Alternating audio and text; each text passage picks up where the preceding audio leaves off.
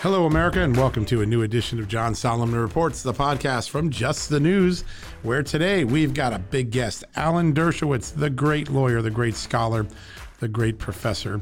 You see him on TV, Fox News, and many other places. He's an eloquent voice and a consistent voice in the fight for free speech, which today, in cancel culture and in censorship of social media platforms, we need more than ever. And so we're going to talk to Alan about all of those things, from the Supreme Court and Amy Coney Barrett to his new book, Cancel Culture, the latest attack on free speech and due process, to his podcast, The Dersh Show, which comes with the wits. You get it? The Dersh Show wits. And a very important discussion about what's going on in college campuses, social media firms, and other places where censorship, cancel culture, and one-party mob rule are beginning to dominate. Alan has a lot of great ideas, and we're going to talk about them. We want to talk about not just the problem, but are there solutions? Do we go to court? Do we go to trade regulations? Where is the recourse for Americans who are finding themselves silenced in this moment of cancel culture and one-party mob rule? All right, but before we get to that, we got some breaking news on the Ukraine front that I want to get to. This is an exclusive story. You're getting it first on John Solomon Reports before it shows up on justthenews.com in a couple hours. It's just something we want to do to thank you for your loyal listenership. So we're going to go to that quick commercial break. When we come back, a couple quick scoops on Ukraine and the Hunter Biden scandal. And then we're going to go to our interview with Alan Dershowitz, the great Harvard lawyer, the great constitutional scholar, the great advocate for free speech. But first, let's get a message in from our great advertisers and sponsors. Hey folks, you know what? A small regret is slouching in the dentist chair thinking, I should have brushed and flossed better. A big health regret is listening to your doctor and thinking, I should have paid attention to nutrition when I was younger. I have that regret a lot. Better health today, and when it matters most, is why I take Field of Greens. Field of Greens is unlike any fruit and vegetable or green product. Field of Greens isn't watered down extracts. Field of Greens is an organic superfood. It's whole fruits and vegetables. Each fruit and vegetable was selected by doctors to support vital body functions like heart, liver, kidneys, metabolism, and of course your immune system. And only Field of Greens is backed by a better health promise. At your next checkup, your doctor will notice your improved health, or you're going to get your money back. Don't look back and say, I should have paid attention to nutrition when I was younger. Field of Greens is a key to better health today, right now, and when it matters most. Let's get you started with 15% off and free shipping. All you got to do is visit fieldofgreens.com and use the promo code JUSTNEWS at checkout. That's promo code JUSTNEWS at fieldofgreens.com. All right, folks, welcome back from the commercial break. And as promised, we're just minutes away from our interview, our exclusive interview with Alan Dershowitz. He's got a new book coming out. He's got a great podcast, but most importantly, he has a lot of thoughts about how we're going to battle this era of cancel culture and censorship that is waving across America in ways that I think is detrimental to our society, to our democracy, to our constitutional republic. And we're going to talk to Alan about that. Not only what is the problem, but what is the solution or solutions? But first, I want to give you a couple of heads up. I'm going to give you a tip. I have a funny feeling if you tune in to Tucker Carlson tonight, you may hear the first audio tapes. We're going to keep in mind, we've already had text messages from Hunter Biden. We've had State Department FOIA documents about Hunter Biden. We've had emails from and about Hunter Biden. We've got a lot of paper and a lot of text and a lot of phone communications about Hunter Biden and his business relationships across the country. But what we haven't had are video and audio. Tonight, I'm hearing that on the Tucker Carlson show, when Tony Bobulinski, the former business partner, associate CEO of a China business seeking company that Hunter Biden was involved with in 2017, we may hear the first audio tapes of Hunter Biden talking about the family business. And I encourage you to stay tuned to that. We'll have all the developments on justthenews.com. Of course, you can watch Tucker's show on Fox News if that's helpful as well. But we're going to cover it for you and sort it all out as soon as the news breaks. But that's what I'm being told by good sources and important sources. Secondly, a lot of people are saying, how do I make sense of all of this Ukraine, China, Kazakhstan, Russia business? It's making my head spin. There's got to be a simple way to share to my friends why I think this matters. Well, Newt Gingrich has just put out a new YouTube video. It's up on our website, justthenews.com. It kind of boils down the issues in the Biden family business scandal and why you may want to share it with your friends. It kind of makes it simple. It breaks it down in small bites. It's a 30-minute videotape. It's on YouTube, but it breaks down the issues in 4, 5, 6, 7 very simple bites that help you understand why it should matter, even if you support Joe Biden, why it matters that these issues are a problem. So encourage you to see that. That's up on justthenews.com. Our story with Rick Grinnell, the former DNI, predicting audio tapes are about to come out of Hunter Biden.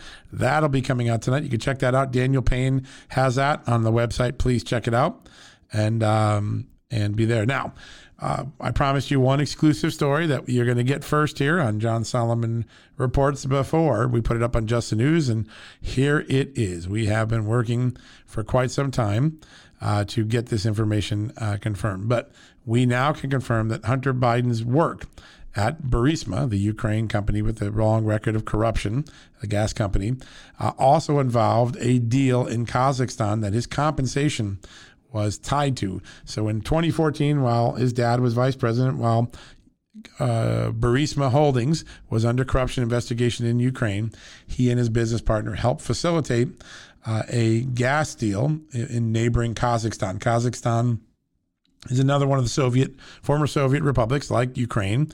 It also has a history of corruption and strong-arm men and other things.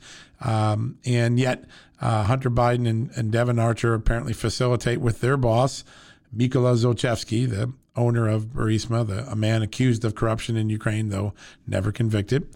And they set up this deal. And what is really unique about it is that in 2017, fast forward 3 years ahead, by that time, Hunter Biden's collected $4 million with his partner, Devon Archer from Burisma. We know that from the Senate report, from the FBI records that were obtained from Hunter Biden's company. So Burisma was worth $4 million to him in the first couple of years. We now know that Hunter Biden was fighting to keep his money, the spigot of money, flowing from Burisma. That's important because it kind of suggests it was in jeopardy, right? And it's in jeopardy maybe because Joe Biden's no longer in power. He's no longer in a position to influence or affect policy. And Hunter Biden is worried he's about to lose his money. How do we know this? There are text messages between him and Tony Bobulinski, the CEO of this venture called Sinahawk.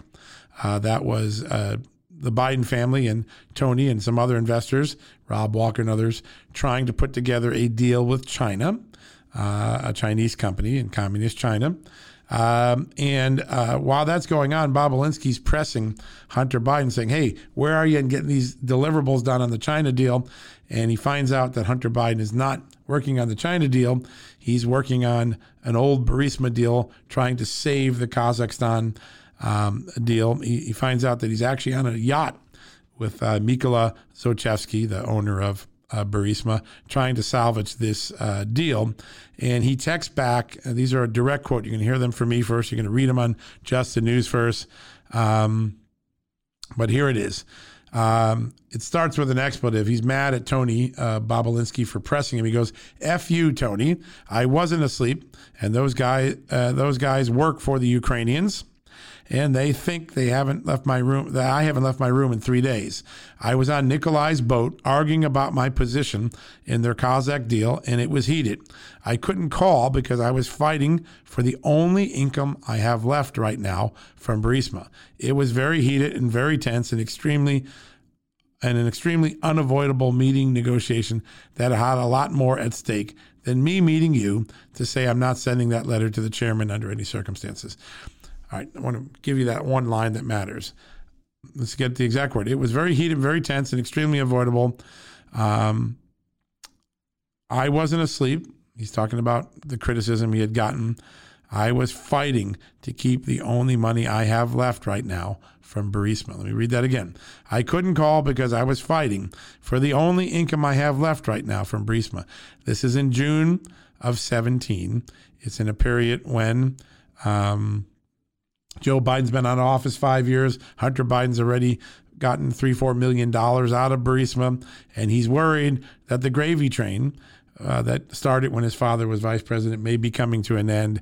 Very important revelation that kind of fills out why you should care about the Hunter Biden Burisma Ukraine scandal. Not only was it a conflict of interest for Joe Biden to continue to oversee anti-corruption policy in Ukraine for the United States while his son was working for a company under corruption investigation, it also raises the possibility that the only reason Hunter Biden was getting these gigs was because of the proximity of his father to power, and that when that proximity waned, Joe Biden left office was just a normal Joe again, not the second most powerful man in the world. The willingness of these foreign entities to keep paying him seemed to wane, at least in the case of Burisma. As he said, it was a heated discussion. He was fighting for his only money he had left from Burisma. A very important revelation, a very important story. You're going to get it on justthenews.com this afternoon. You've got it first. As a loyal listener to this great podcast, I'm so grateful. Thank you for your support. Thank you for joining us every day when we go live with our newest podcast. So, all right, folks, we're going to take a quick commercial break. When we come back, yes, it is time for Alan Dershowitz, the great lawyer, the great scholar, the great champion of free speech and due process, here to talk about cancel culture, his own run-in with it, how he's been shunned on Martha's Vineyard by his old liberal friends, and what we can do about it to change the us versus them cancel culture mentality, the censorship mentality in America. We're going to come right back to that right after this commercial break from our great advertisers and our great sponsors.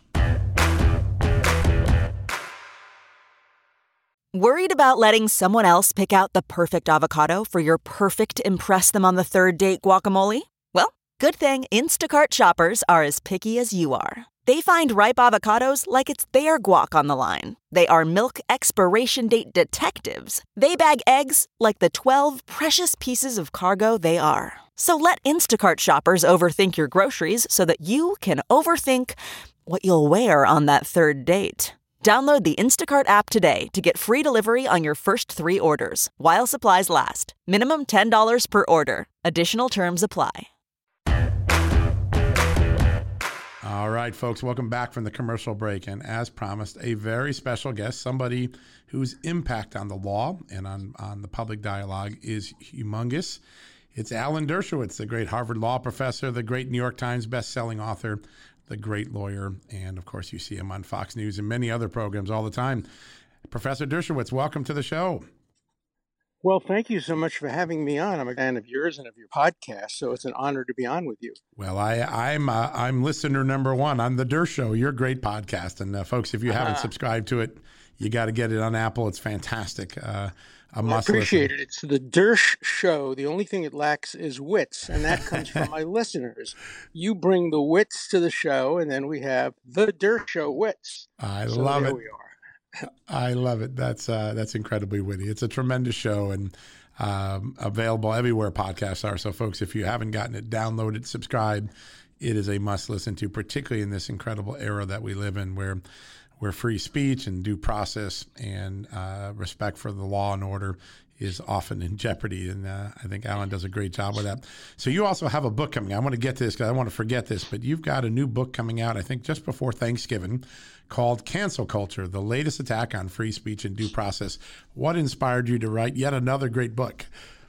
Well, the cancel culture is a direct frontal attack on not only freedom of speech. It cancels those who they disagree with. It doesn't cancel people who are the heroes of identity politics. No matter what they've done, they never get canceled. And then it also cancels due process. It doesn't matter whether you're innocent or guilty. If you've been accused, you're canceled. I'll give you an example.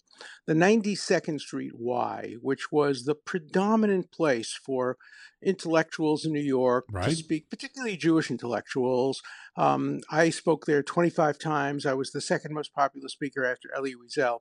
As soon as I was falsely accused by a woman I never met, the 92nd Street Y canceled me. They said, "We know you're innocent. We've seen the evidence. We've seen her emails that prove she never met you, but you've been accused, and we don't want to have you ever speak here again because it will cause trouble." That Wow. reminds me of when I was growing up, McCarthyism. Yeah. People who were accused may have been innocent, but they didn't want trouble, so they got canceled. And that's part of the cancel culture. When in doubt, cancel. Don't give the person an opportunity to prove his innocence. Don't prove that the people who have accused him are the guilty ones. Just cancel, cancel, cancel. That's what the culture does. It's unbelievable.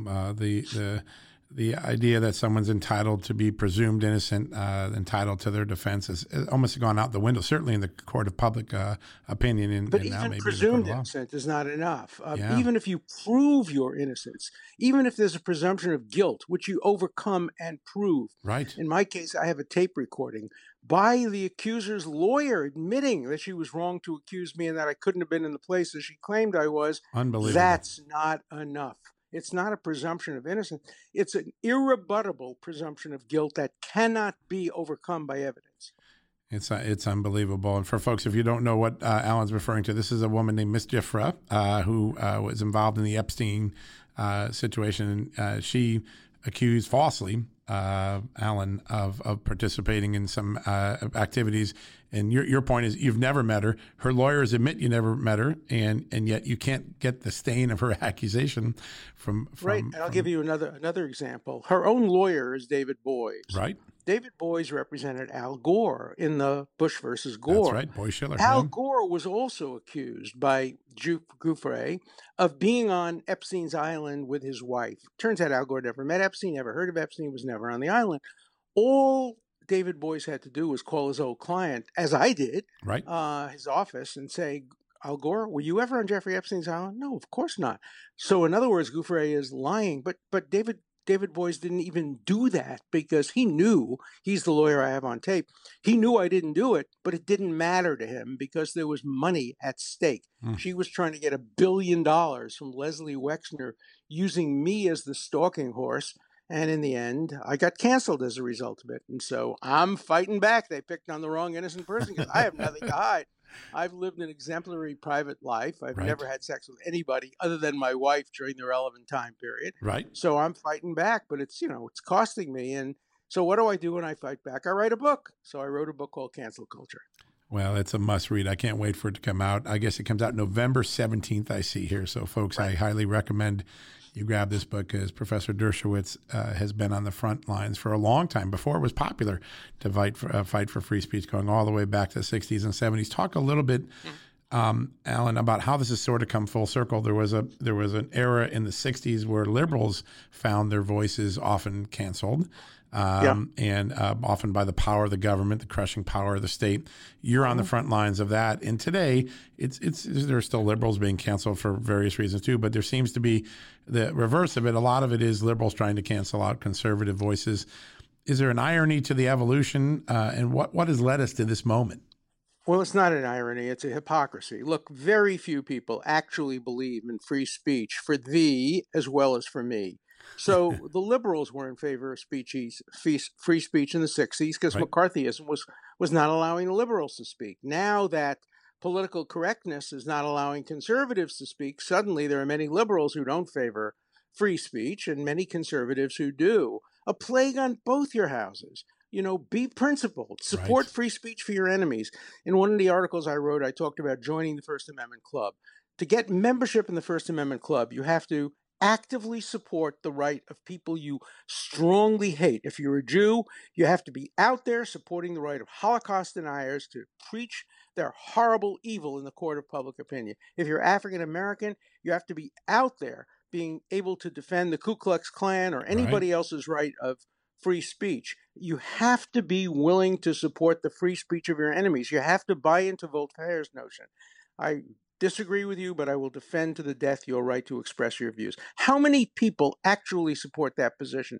You can really count them on one hand. Yeah, and it's hard. It's hard to, because there are these emotional issues.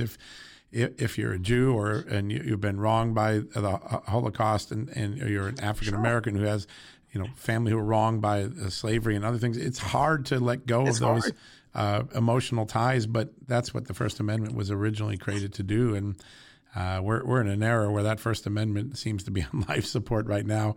It's worse than life support because its greatest vulnerability is on universities. And who are the university students? There are future leaders.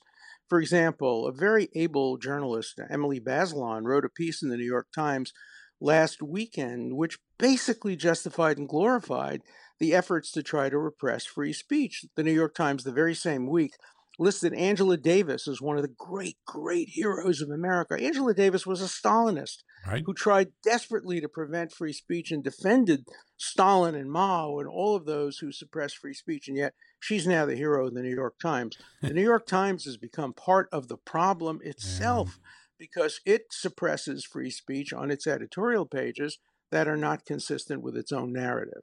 Yeah, and we saw some high-profile departures as a result of that censorship or and look suppression. Look at NPR. NPR won't report on the Hunter Biden episode, even though we don't know whether it's true. As a voter, I'm a liberal Democrat. Right. I've never voted for a Republican candidate for president, but I want to know whether that laptop belonged to Hunter Biden. I want to know whether the emails on it are authentic, and NPR won't tell me, even though it's government funded. And it's supposed to be neutral. And Twitter won't tell me, and Facebook won't tell me because they don't like the politics and the way it would be misused against their candidate. I think we're entitled as voters to know. So we're seeing free speech attacked from every corner, from the media, from the social media, from students, from liberals, you name it. We're seeing it attacked, and it's really, as you say, on life support. It is a remarkable thing, and you have one of the great legal minds. And I've sat here for quite some time saying, how do we fix this? How do we fight this? What is the legal tact? What is there's a societal tact, obviously, but it has gotten so prevalent and so quickly furious. I mean, it's picked up in speed just in the last 4 or 6 weeks in ways I never would have imagined. Is there any recourse to pushing this toothpaste back in the tube? Well, I think, ironically, the newly emerging conservative 6-3 Supreme Court will probably be more supportive of free speech than a current liberal Supreme Court. Back in the day, the great supporters of free speech were William O. Douglas, of course, Justice Black, Justice Goldberg, Justice Warren. Not today. Today, I suspect that Amy Coney Barrett will support free speech, maybe only because free speech today is a conservative cause. I don't know, maybe out of deep principle. But Justice Scalia was a supporter of free speech when he was on the Supreme Court. And it's a good thing we have conservatives today supporting free speech. The test for them will be when it's the conservatives who are suppressing free speech by liberals. Let's see if they stick to their principles. If they stick to their principles. Well, that's the big question that your book raises, right? Which is, can we be principled even when it's not popular or personally satisfying to be principled? And we're in a moment where that's greatly challenged. When you look out at the social media players, Facebook and Twitter, with their extraordinary acts of censorship in the last few months and weeks, is there a claim, and I've been thinking about this, is there a claim that because their businesses basically are an interstate commerce exchange of ideas, money's made where ideas are exchanged, is there a claim under the Interstate Commerce Clause? Is there a claim under the use of the fact that the internet uses our public airspace? Is there some claim that a great lawyer could bring to challenge what they're doing? Yes, I think even a pretty good lawyer could do it, particularly under the provisions that were enacted some years ago, exempting social media platforms from being sued for defamation. Section 230, because they're only platforms. And if you're platforms and you don't engage in what publishers do, picking and choosing what you're going to publish, then you should be exempt. But now that Twitter and Facebook are picking and choosing, and I'll give you an example. YouTube has a mark next to a speech I made about how Israel has its right to exist was established by law, that it has great legal principles standing behind it. Right. They indicated that was not appropriate for children. And so a lawsuit is now being brought, not by me, but by somebody else challenging. I'm sorry, it's not appropriate for children to hear that there's a legal right for the existence of Israel? Right. Right. Wow. Apparently, they have an algorithm, and the algorithm says when you deal with Israel and Palestine, it's so controversial and so disputed that maybe children shouldn't be able to hear it. And Wow. their claim is no human being made that decision, it was made by a machine. So there are challenges going on. I think the great First Amendment issues of the second quarter of the 21st century will be whether the internet could be subject to government controls. As Winston Churchill once said about democracy, the First Amendment is the same thing. It may be the worst possible solution, except for all the others that have been tried over time.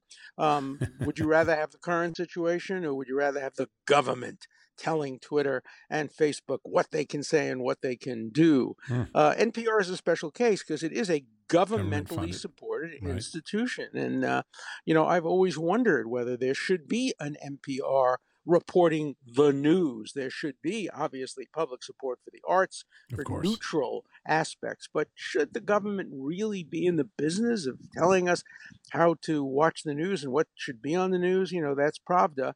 And we don't want Pravda in America. So, libertarians, and I think of myself as a libertarian, are really facing great challenges today. And we have to stick to our principles, and we have to fight harder than ever for free speech and due process, which are the hallmarks of any free society. It was Justice Frankfurter who once said that the history of liberty is a history of due process, a history of procedures, a history of process itself. You never can be assured when you have due process what the end result is going to be. And we as libertarians ought to be more concerned with the process than with the end result. You're going to win some, you're going to lose some. There's going to be an election. Maybe my candidate will win, maybe my candidate will lose. The key is that the election is fair. We'll have a debate. Maybe I'll win, maybe I'll lose. The key is that we all have the right to express our free speech. There'll be a trial. Maybe my client will win, maybe we'll lose. But the key is that there's due process, and that's what we have to defend. Do you worry about the culture of a generation? The millennials seem to be a generation where the ends justify the means and the due process isn't as important as it used to be. Is there a generational disconnect in the very arguments that you so eloquently make? No doubt. And read Emily Bazelon's piece in the New York Times, and you'll see that generational issue. The millenniums know the truth with a capital T. It's like they were on Sinai and God delivered to them the tablets, 78 commandments Yeah. that they now have. They know the truth. Why do you need to give the other side a chance to express its lies when we know the truth? We know the truth. If a woman accuses a man, of course she's telling the truth, and of Right. course the man is lying.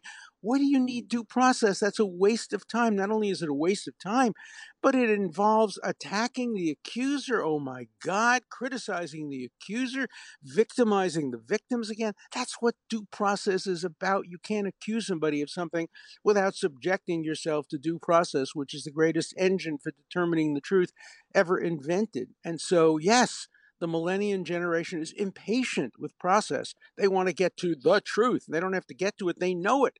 They know it. They know it's based on identity. They know that Martin Luther King was wrong when he said, I want my children to be judged by the quality of their character rather than the color of their skin. No, the millenniums want you to be judged by the color of your skin, by your sexual orientation, by where you come from, by what your politics are, not by your character. That's meritocracy. Meritocracy is a filthy, dirty word.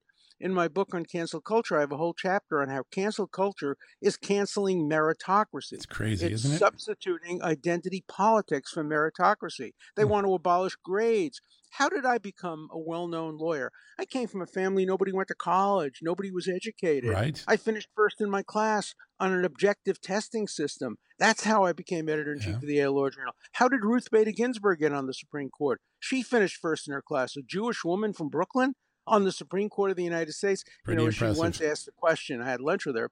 She said, what's the difference between a bookkeeper in the garment district and a Supreme Court justice? And the answer was one generation. Wow. And that was her mother. She only made it through meritocracy. And yet, although she is a paragon, and she should be, of the liberal cause, the way she made it is regarded as against the current train of thought. You don't make it on meritocracy. You make it on your identity, on who you are. We don't listen to you because you have better ideas. We listen to you because of what your race is, what your gender is, what your sexual orientation is. Other than that, if you're a white male, shut up. Who wants to hear you? Albert Einstein? Who's interested in Albert Einstein? He was a white Jewish male. Forget about it. We'd rather listen to some obscure person who has the right racial and ethnic and identity characteristics. That's the future unless we stop it. The petri dish of this experience of substituting meritocracy with identity politics, where did it begin? Where is the lab where all of this was born, that an entire generation got indoctrinated to think this way? In universities following the Vietnam War, and it was developed through a concept called intersectionality, which says that all oppressed people, except Jews and Zionists, but most oppressed people, are oppressed by exactly the same people: white, male, colonial, et cetera, et cetera, et cetera. And we all the oppressed people have to get together, so that Muslims have to get together with gay people. Even though in Muslim-dominated countries around the world, not all, they oppress gay people. In Iran, they hang and throw them off the roof. But intersectionality people say, no, if you're Muslim and you're gay, you have to get together because your identity politics pushes you in that direction. It's absurd. It's not scholarship. It's advocacy and it's propaganda, but it's caught on in universities. And if you look at what's going on in universities today, the courses that are being taught are unbelievable. They're not courses. 50 years I taught at Harvard. I never expressed a private opinion in my classroom. I did outside the classroom, of course. My job was to teach the students not what to think, but how to think, how to analyze problems, and how to debate all sides of an issue, and how to intellectually focus on how to get to the truth. Right. I didn't try to teach my students what the truth was. That's up to them. They come to the class with backgrounds, religious backgrounds, political backgrounds, moral backgrounds. I'm not trying to change that. I'm trying to, if they're a conservative, I want to make them a better conservative. If they're a liberal, I want to make them a smarter liberal. That was my job as a teacher. No more. Today it's propaganda, it's ideology, and if you don't express the ideology of the teacher, you're not going to get the recommendation, you're going to be graded down, and you're going to be discriminated against. That's just not right. Do you have a solution? First off, who are the movers and shakers that got a hold of this system? Is there foreign influence? Is there just ideologues? How did, the vast majority of our universities become this indoctrinated oriented rather than truth seeking oriented? Yeah, it's, kind of left-wing people who were active in the anti-Vietnam movement. I was too, but I was as a liberal, not as a radical. Right. And so what you found was when those people became professors and dominated, they began to focus on the Noam Chomsky approach, on Norman Finkelstein, on some of the others, and they bought into the whole notion of you don't need dissent on campus. All you need is to apply the same rules. In my book, I quote scholar after scholar. They're not really scholars. They're propagandists and advocates who push this position on college campuses, and they've pushed it quite successfully. Well, it is remarkable to see, and I've interviewed a lot of young students who can't separate what their professors told them from their own value system, and that's a scary moment when we've handicapped young people from being able to exercise their own value system because they're fearful they won't get the grade, they won't get the graduation, they won't get the recommendation. Well, they won't get the friends, or they won't get the friends. Peer pressure is enormous as well on college campuses. Look what happened to Ron Sullivan. Here is a great professor, the first African-American to become the dean of a college at Harvard College, and he gets fired because of student pressure because he dared to represent Harvey Weinstein. He wasn't his friend. Right. He was his lawyer. Yep. And the students said they were afraid. They were in fear. They were scared to be in the same room as Ron Sullivan because of who his client was. They weren't scared a year earlier when he represented a double murderer who was convicted of double murder. That didn't scare them. But Harvey Weinstein, because he was their lawyer, that scared them. I mean, and the faculty falls for this, and Harvard fired the guy. unbelievably. Yeah, no, there's no merit for. I mean, we've created a system where people are entitled to good representation, even in the most heinous of criminal situations. And John Adams represented the people who were responsible for the massacre, the Boston Massacre, and he ultimately became president. Though he lost a lot of friends in the process, as I have. I'm on Martha's Vineyard now. And I'm trying to stay away from people because of the coronavirus. It's very easy because nobody wants to talk to me. Wow. I've lost 15 pounds on what I call the Trump diet because I defended the president on the floor of the Senate. Right. Nobody invites me to dinner. So I'm in the best health I've been in a long time. I guess you have something to thank your critics for in a strange, twisted way. We've talked about the universities. We've talked about the social media giants. We've talked about the millennial generation. I want to talk about my profession, journalism, because I think it's a big perpetrator in this moment in history. You're a voracious reader. You're so well studied. You've watched the media for 50, 60 years of your career. What is right and wrong with the media today? What's right is those few journalistic endeavors that really separate opinion from fact. I think the Wall Street Journal is getting it right. I think the New York Times is losing its place in history. It is no longer the newspaper of record. Wow. It is no longer highly respected as being objective. It now places its opinions on the front page. It's called news analysis. It's not news analysis, it's opinion. Yeah. And it limits its op-ed pages to people who essentially agree with it, whereas the Wall Street Journal, I think, has had a much, much clearer separation of editorial policy from the news. Yeah, that's a great point. But today, Walter Cronkite couldn't get a job on television. Isn't that amazing? Nobody wants to hear objective, neutral, nuanced, calibrated reports. Everybody wants to hear, are you for the Red Sox or the Yankees? Yeah. What team are you on? Either Trump is the worst president who's never done anything right, or he's the greatest man who ever set foot on the earth. Right. You can't get a balanced assessment. When I try to go on television and say, look, Trump has done some good things. The Middle East has been a great success. On the other hand, his policies toward healthcare, they don't want that. I never forget getting a call once from NPR saying, we'd like to have you on about this and this issue. Which side are you on? And I said, look, here's my position. They said, no, we're not interested. That's a middle ground position. We want you to take a strong position one side or the other. Isn't that amazing? Wow. Yeah, and that's NPR. We're staging theater. We're no longer doing news. We're staging theater. That's absolutely right. And the New York Times is at the center of it. They are the primary villain in this regard because they've turned from being a newspaper of record to a newspaper of partisan politics. It's so hard for me to say or even hear that, but I agree with it now because I've watched, one of the great institutions of journalism pick one side over the other and not even to pretend any longer. It's in one camp and that's it. This question comes up. The last question we'll get to because I know you got to get rolling. New York Times versus Sullivan is, of course, the monumental case that set the libel laws for the last 50, 60 years of American history. When you look at the fact that so many articles were published about Donald Trump and Russia collusion that turned out to be blatantly false based on a document that was, remotely garbage. I mean, it was the intelligence community knew what it was and used it. Is there a moment here where the standards of libel and legal recourse could be changed? You see people like Devin Nunes suing. I'm not sure whether he's going to have any luck, but is there a standard where even people of public figures have an opportunity to get some of their reputation back? I mean, you're a great example, right? So. Yeah. No, I'm suing CNN as now because CNN doctored a tape. Wow. I was on the floor of the Senate. Everybody could see it. Right. I was on the floor of the Senate, and I said, if the president commits a crime, does anything unlawful, he can be impeached.